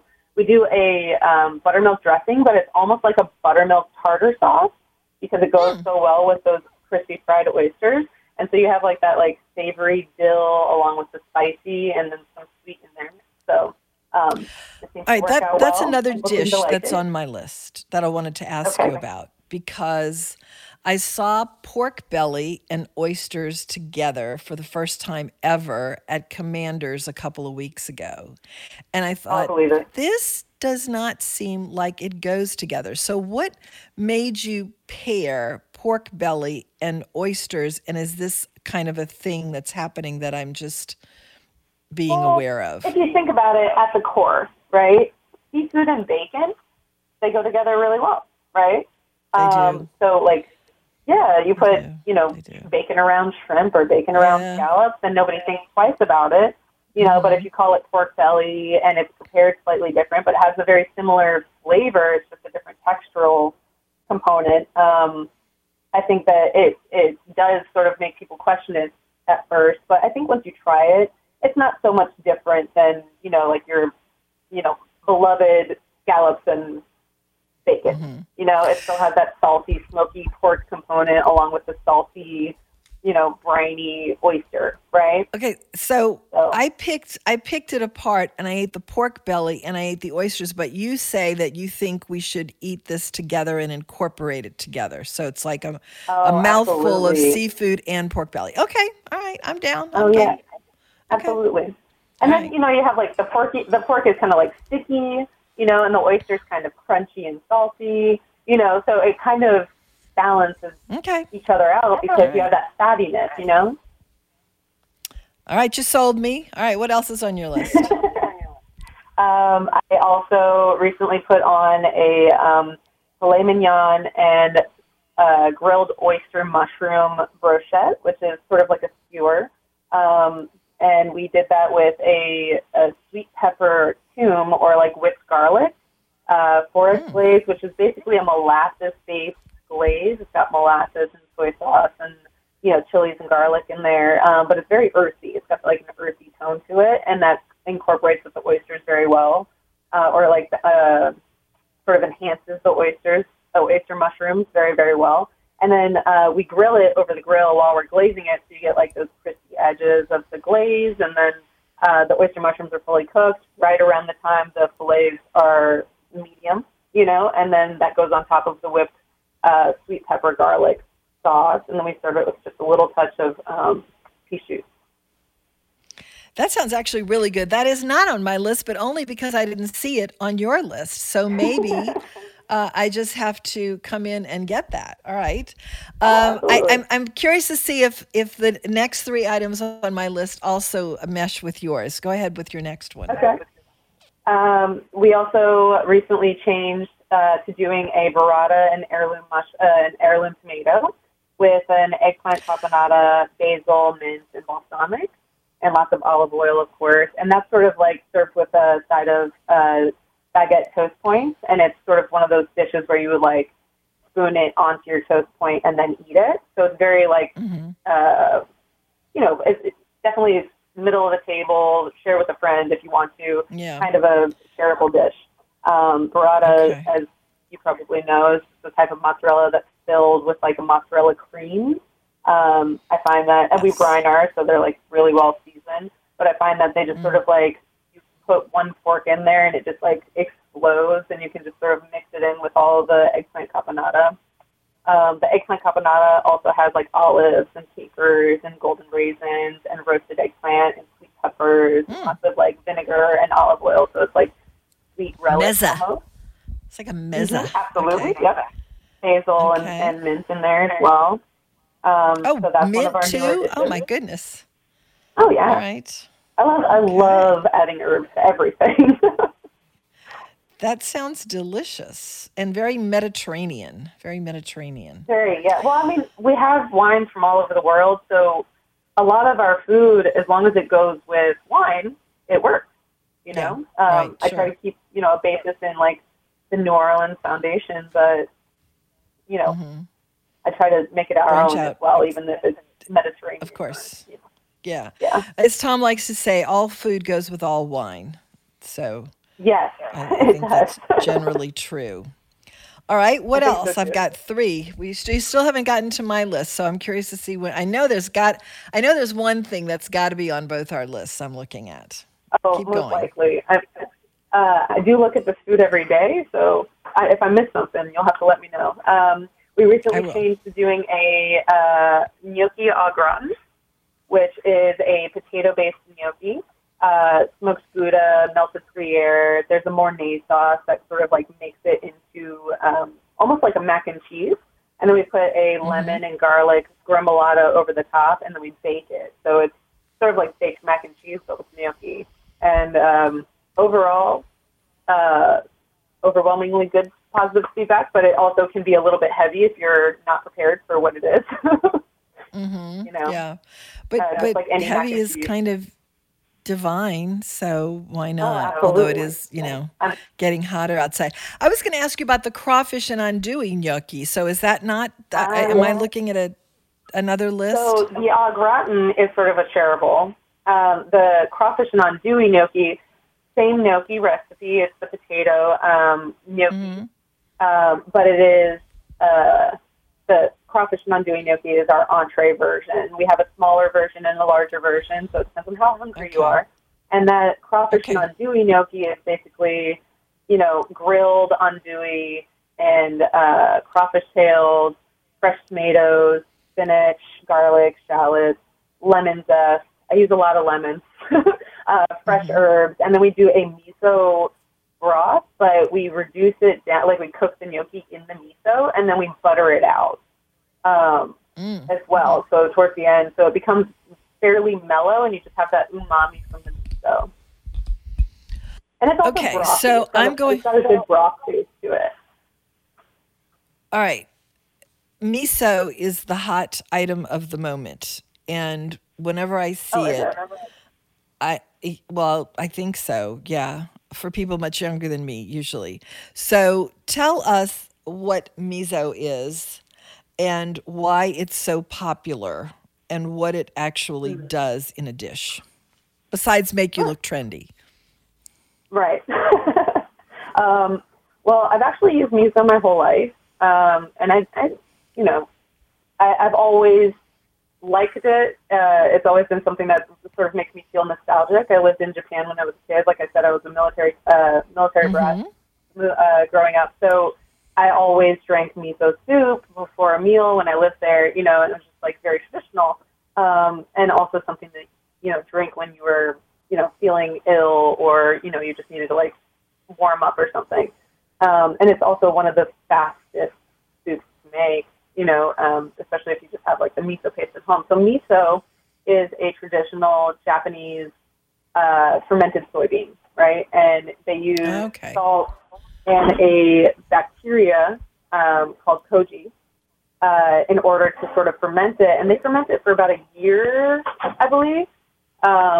But it can be much longer. And they have all kinds of different, you know, miso. They have like the white miso and red miso. They have, you know, the shiro miso. They have like miso made with barley specifically, you know what I mean? So it is a very wide variety. They have their, you know, a wide variety of types and flavors and whatnot. Is it a powder? No, ma'am. It's more like a paste. You know, it almost looks like peanut butter. You know, it almost looks like peanut butter. It's almost the texture of peanut butter.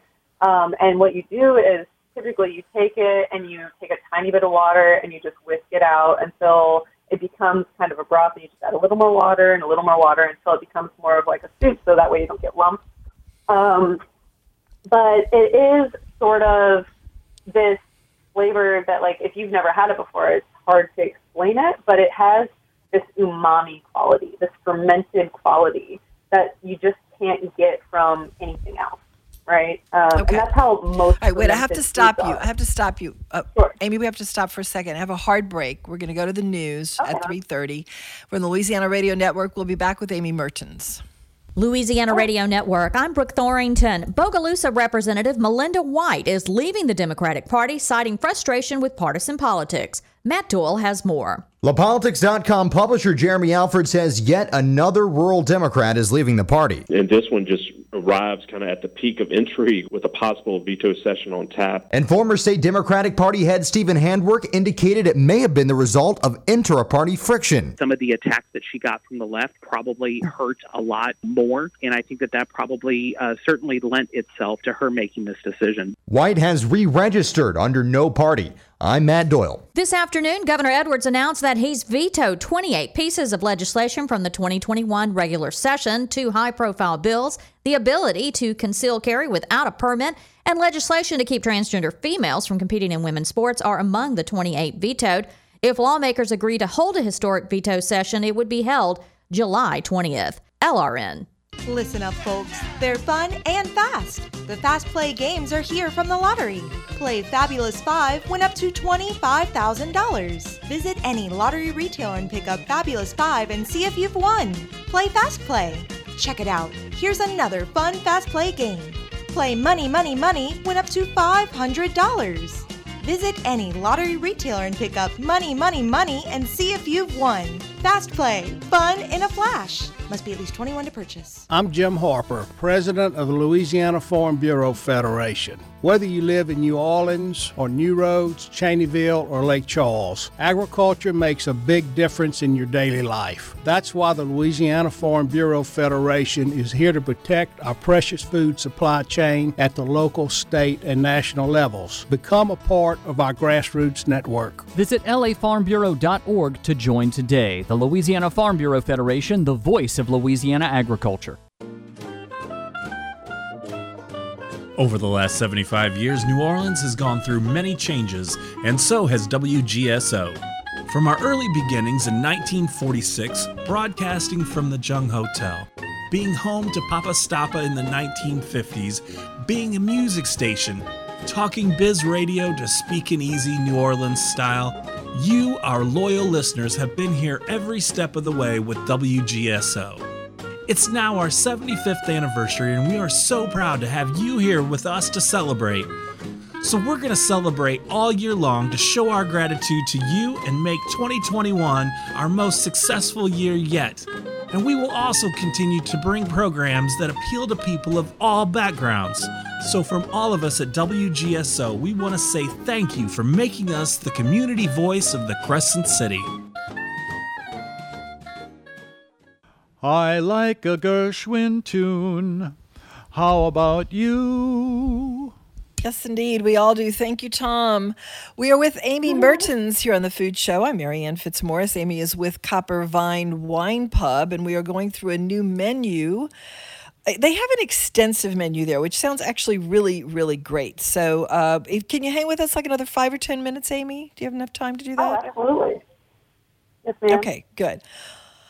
All right, so we left off with the explanation of miso, and I didn't have any idea what it actually was as a substance by itself, but I see it everywhere, and it seems like it might be kind of a cousin of tofu or something. Similar fermenting concept, a little bit different, outcome. A lot different outcome. Actually, traditional miso does have tofu in it as well. Mm-hmm. Like when you're making the miso soup, there's usually tofu in it. The best way to describe it is sort of like the flavor that you get from like a dried mushroom. That like deep umami flavor. It's sort of like you get that from miso, and then it's also extremely salty, so you do have to like water it down or use it in a broth or a sauce or something. I see. But then once we butter it out in our gnocchi dish, it becomes very mellow. Once you add any kind of fat to it, any cream or butter or anything like that, it becomes extremely mellow and just sort of stays in the background without being like overwhelming. Yeah, that sounds really really like rich, like a depth of flavor that you could only get from that. Absolutely, yes. And most fermented items, have that depth of flavor or that quality just because, they've had time, They've had time and care put into them, and usually the things that have the most time and care put into them are the best, right? True. Absolutely.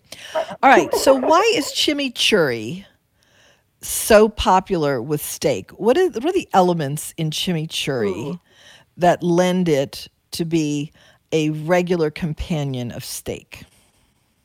You're right. It is traditional. And, with the heat outside, I think that's a part of it.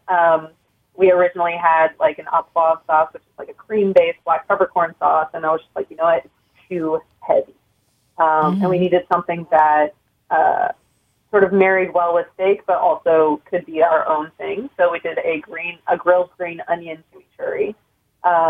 And I think it's really the freshness from the garlic, the freshness from like the cilantro and parsley that's in it.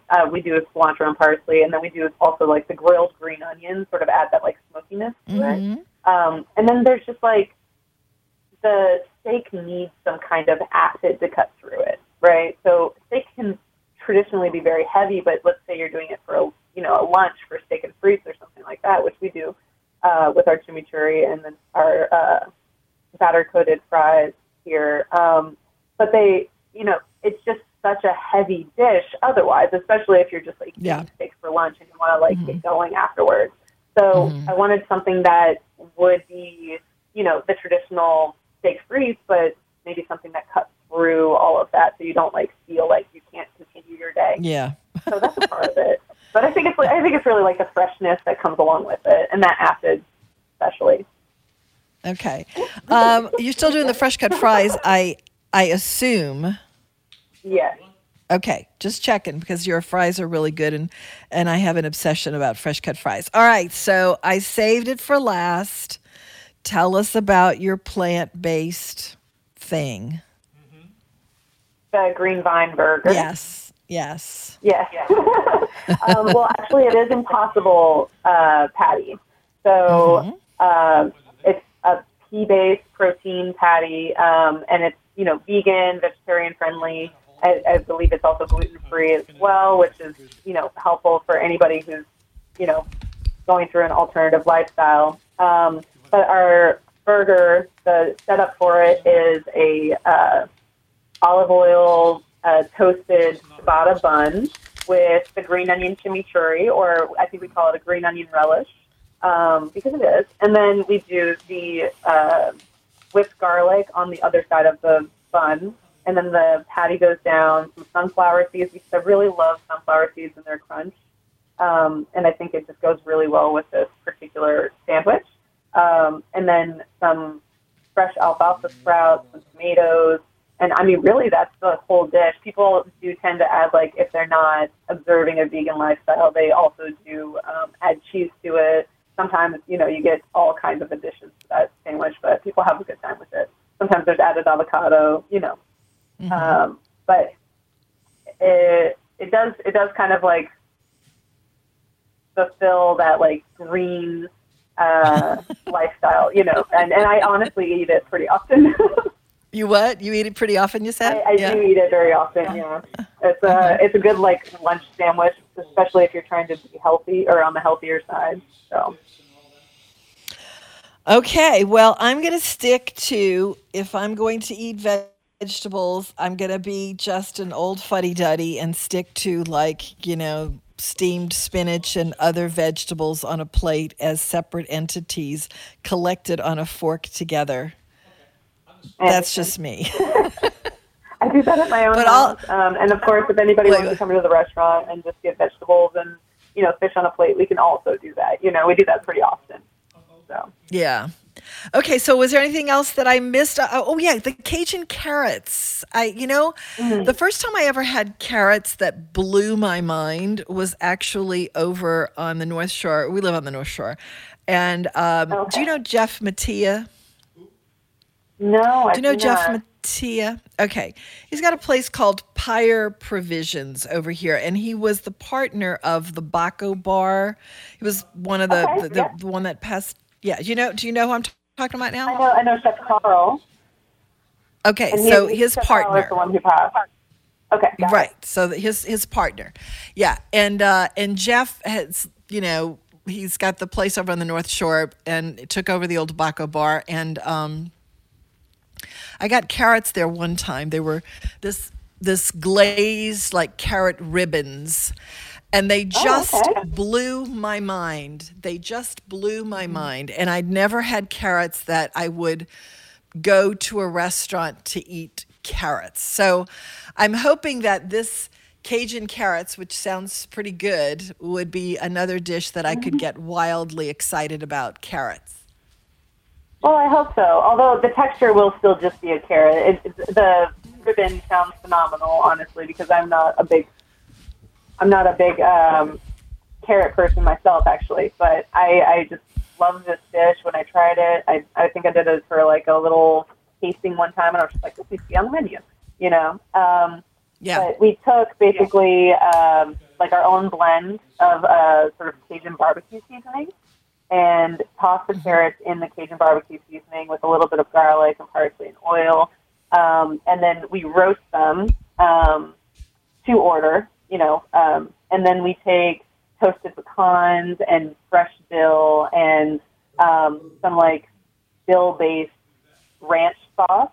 And then we pretty much put the ranch sauce down in the bottom of the plate, put our barbecue carrots in there, and we put more barbecue seasoning and some fresh lemon juice over them, and then the toasted pecans and the dill. It's actually a very, very simple dish, but it sort of has that, like, acid and then that barbecue smokiness, and then you have, like, the sweetness of the carrots and the ranch in there, and the crunchiness of the pecan. So it kind of marries together and works. Yes, I think I could get really excited about that dish because I don't eat enough carrots, and carrots really are they just sort of sit there, generally speaking. I mean, okay, you can dip them in ranch dressing as a raw vegetable, and okay, what fun is that? And generally speaking, the most excited I ever get with carrots is if it's in, like, a roast chicken, the same pan with roast chicken, and that is delish. That's delish. But to get really excited about carrots, it seems like a far stretch. But I'm telling you, Jeff Mattia did it, so this sounds like an exciting dish. I'm going to have to try that. Sounds good. Very good. All right. Anything else on the menu that we can't miss? Ooh, we do a French shallot soup that is a little bit different, you know, like if you have your traditional French onion, you know, but I decided to do a French shallot, which is more of like sort French onion's more like beef broth based, and it's heavier, and it's got, you know, sometimes they put like a whole onion in there, you know, and put the cheese like in the onion, and then, you know, put the soup over it and stuff like that. And you think of it as like being very like big and heavy, or at least I do in my mind. But the French shallot is more of like, we make our own chicken broth, our own roasted chicken broth. So it's a lighter version. It's a little bit lighter version, a little bit, you know, more feminine, I would say. It's like a feminine version of the French onion. But we make our own French shallot soup, lots of sage and thyme and, you know, white wine. And then it is thickened a little bit. But then we do like our own pub cheese as well. So you can think like pimento cheese, but we add wine to ours. So it's like aged Irish cheddar and white wine and a little bit of mustard and some cheese, and it's sort of like green onions, and it's sort of like, it's a pub cheese. It's a wine pimento basically. And then we do crostinis, put the pub cheese on there, and we do some fresh Gruyere as well on our French salad. It's a very simple. It does. soup, That but I sounds love good. It. Yeah, it sounds really good. Okay, so one last question before you go. You you call yourselves a gastropub. You hear that term a lot, and I would like your definition of a gastropub. Ooh. So this is such an interesting concept to me, which is part of the reason I'm still here, you know, because we sort of took the whole wine bar thing and made it casual, right? And so that's kind of what I think. It's like this polished casual, like you can come in and you can have a burger and you can make it, you know, you can have a burger and a beer and be done, or you can like make it this extravagant meal. And I think the combination of like being able to sort of like choose your own adventure and have anything you want sort of makes it that gastropub. It's like you just have so many opportunities. You do have a lot of opportunities there. I will say this. I remember when you first opened. When did you open? When did you open? I'm going to get this wrong, and I apologize. I think it was 3 years. It was 3 years ago. We turned 2 during COVID, and that was, you know, pretty tough. But it was in September 3 years ago. Is that it? Really? I believe it was like the 11th or the 7th. Yes. Because we had an apartment across the street there, and I could have sworn you were there when we were there. That was 2017. So, what was there? I know it was there before that. Never mind. Okay. There was Mayleys, and then there was Happy's. Yeah. Okay, it was Happy's when we were there. Yeah. But anyway, it's really evolved. It's really evolved into something much more complex and much more interesting, I think. You started off sort of slowly, and I think it's really which is certainly the way to do it. I mean, you know, when I go into a restaurant that's brand new and the menu is, you know, like the size of a phone book, I go, what? This is not a good start. This is dangerous, you know? So I really like the things that you've added and the way you've added and the way that you've grown. And I'm just excited for you. I think it's really trending in a great way. So I'm glad you were on, and I definitely want to come in and try some of those things at some point. I can't wait to meet you. We haven't had a lot of luck. Yeah, it's okay. It's okay. All right. You know, if it's meant to be, right? Yes, all in good time. All right, take care, Amy. I thank you for being with us. Amy Mertens from the Copper Vine Wine Pub, and we'll be back. Basil's Ace Hardware has been the center for your grilling needs for over 15 years. That's when I first got my big green egg, which I use more than ever lately. Fred also has Traeger grills and Weber grills and all the accessories for them. Charcoal and pellets and propane, as well as rubs and grilling utensils.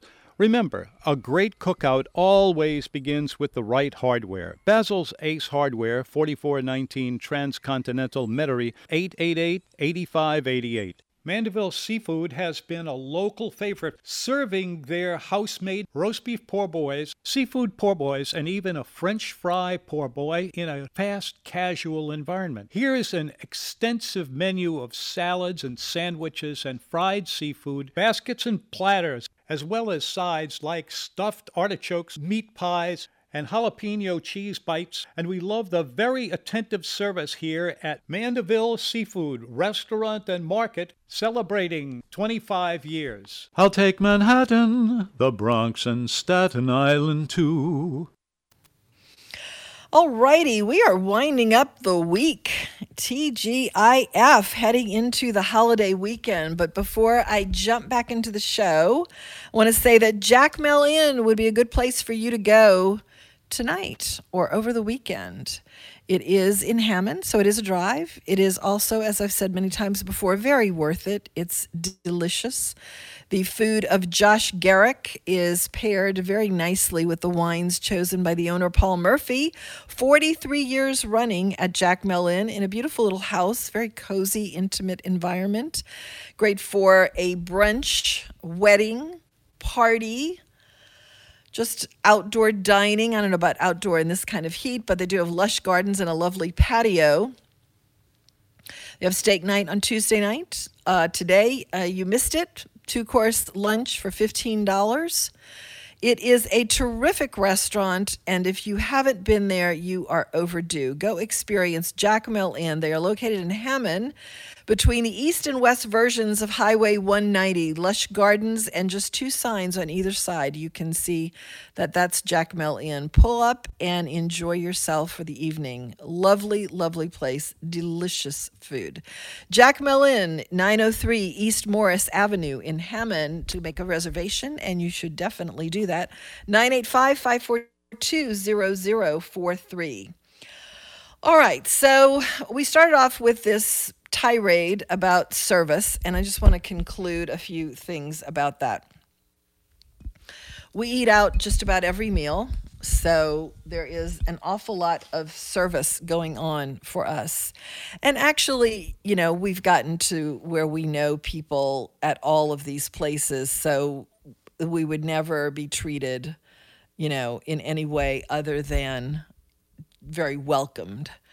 And this was a different place. And like I said, I'm not going to say what it is, but I draw a difference between inept service, which is not, it's mildly annoying, but not infuriating. Service that is breaking down beyond the control of the server, which then I just start feeling sorry for them and tend to tip more than I would otherwise. Or service that is insulting. I mean, that's the only way to put it.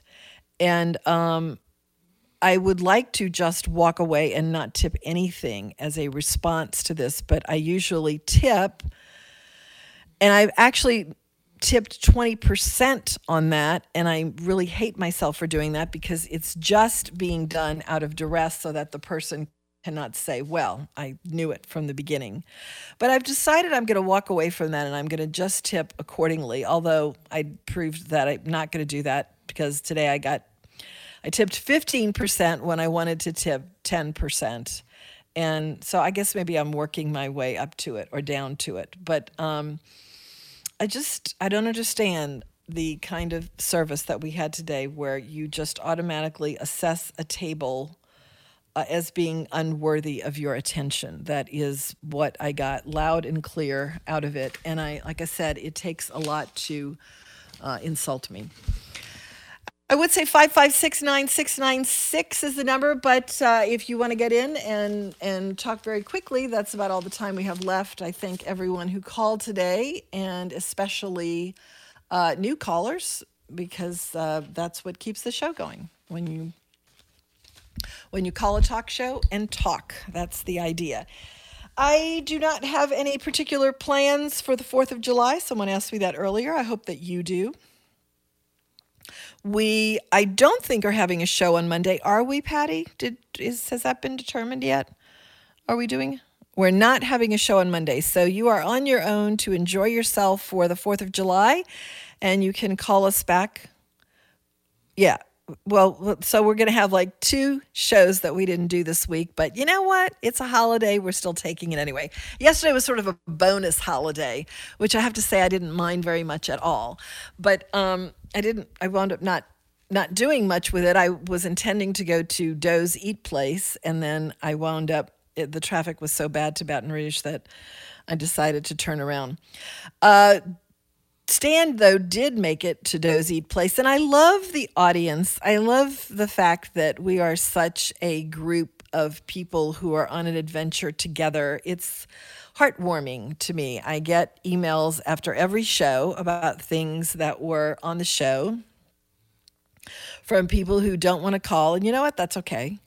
But I mentioned that I got an email from someone offering to bring me some Doe's hot tamales before Stan had his.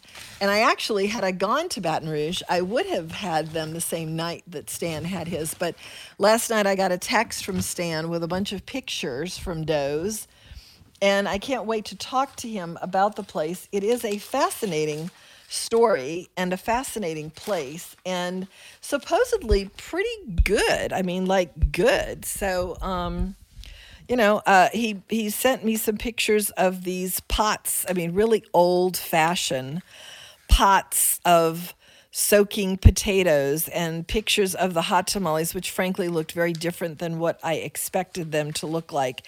At some point, I will get to Doe's Eat Place, the original one, but I don't expect that anytime soon. I'm just going to run really quickly through the almanac today, see if there's anything really, really interesting that we need to mention. Today is the birthday of Dave Thomas, the founder of Wendy's Hamburgers.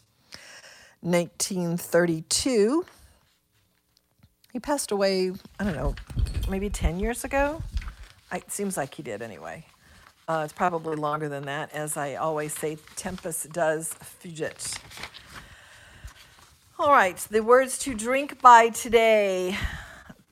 They speak of my drinking, but never think of my thirst. Tom has these very unusual, mystical kinds of usually Scottish sayings. I don't know where he gets them, but there they are. Words to eat by from Thomas More. Food is an implement of magic, and only the most cold-hearted rationalist could squeeze the juices of life out of it and make it bland. In a true sense, a cookbook is the best source of psychological advice, and the kitchen, the first choice of room for a therapy of the world. That is so true. That explains the fact that no matter how many times I resolve to stop eating chocolate, I don't. And that is a pity, but what can I say? It's a stressful time. 2002? Oh my gosh, time does fly. 2002, wow. And his first name was Rex. That's almost 20 years ago. Rex. Yeah. David Thomas. Wow. I wanted to ask people, we got onto other callers, and then we talked to Amy for a while, but I want to know if that, while you're looking things up, Patty, would you look up and see if Cheeseburger is still around? Because that sounds like a place worth going to. If they're still doing everything the old-fashioned way, kudos to them, because most people do not do that, and I'm impressed. That's all you can say. See, I've already got one email about the show today already. Anyway, have a great weekend, everyone. Happy 4th of July. It is incredible that we are actually in the 4th of July weekend, and I hope it's a nice day. They are? Where are the locations? Do they have like a map of them or something? Yeah, they're all over. Amherst, New York, Annapolis, Maryland, Auburn, Alabama, Bluffton, South Carolina, Des Perez, Missouri, and Dothan, Alabama, Forest Hills, New York, Fort Myers, Florida, Homedale, New Jersey, and the list goes on and on. Okay, then. I'm going to have to try that in my next, when I start traveling again, even if it's on the road. All right, happy anniversary to WGSO. It is their 75th anniversary. The 75 for 75 campaign is rolling. So please go to the website, WGSO.com, and click the yellow button that says donate.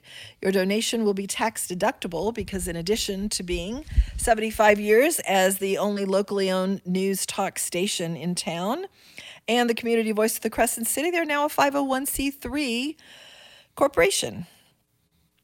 So go to the website, click the button that says donate, and we can improve things across the board here at the station. Happy anniversary to WGSO. We here on The Food Show have another platform or two called nomenu.com, nomenu.com. Please go visit it if you have not. There's a treasure trove of information there about food in general and New Orleans food in particular. There's a bunch of restaurant reviews. There are 400 recipes. The list of all the restaurants that are open is there. It's called The List in quotes. We have podcasts of the show. If you missed any of the show, you can go right to the website, nomenu.com. Front page says Food Show. Click on there and you can get the podcast. Please tell a friend about the show. We'd love to, I think they would appreciate it. It's just a show about not much of any great importance, but it's fun and it gives you pleasure. And that's a lovely thing to have, particularly in times like these. I think they'd be quite grateful. You can sign up for our newsletter if you go to nomenu.com. You'll see a thing that says subscribe. It is a newsletter that comes out twice a week, which has the almanac and all of the things that we talk about on the show, the extinct restaurants, and just Tom's general 50-year body of work, plus specials around town and the dining diary.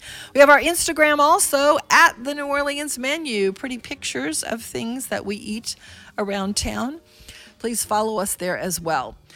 Tim McNally is up next with the Dined Wine and Spirits show, and we will be back on Tuesday. Remember, no show on Monday. Happy 4th of July, everyone. WGSO New Orleans. Time for the Louisiana Radio Network News, 4 o'clock. Good night. USA Radio News. I'm Brad Bernards.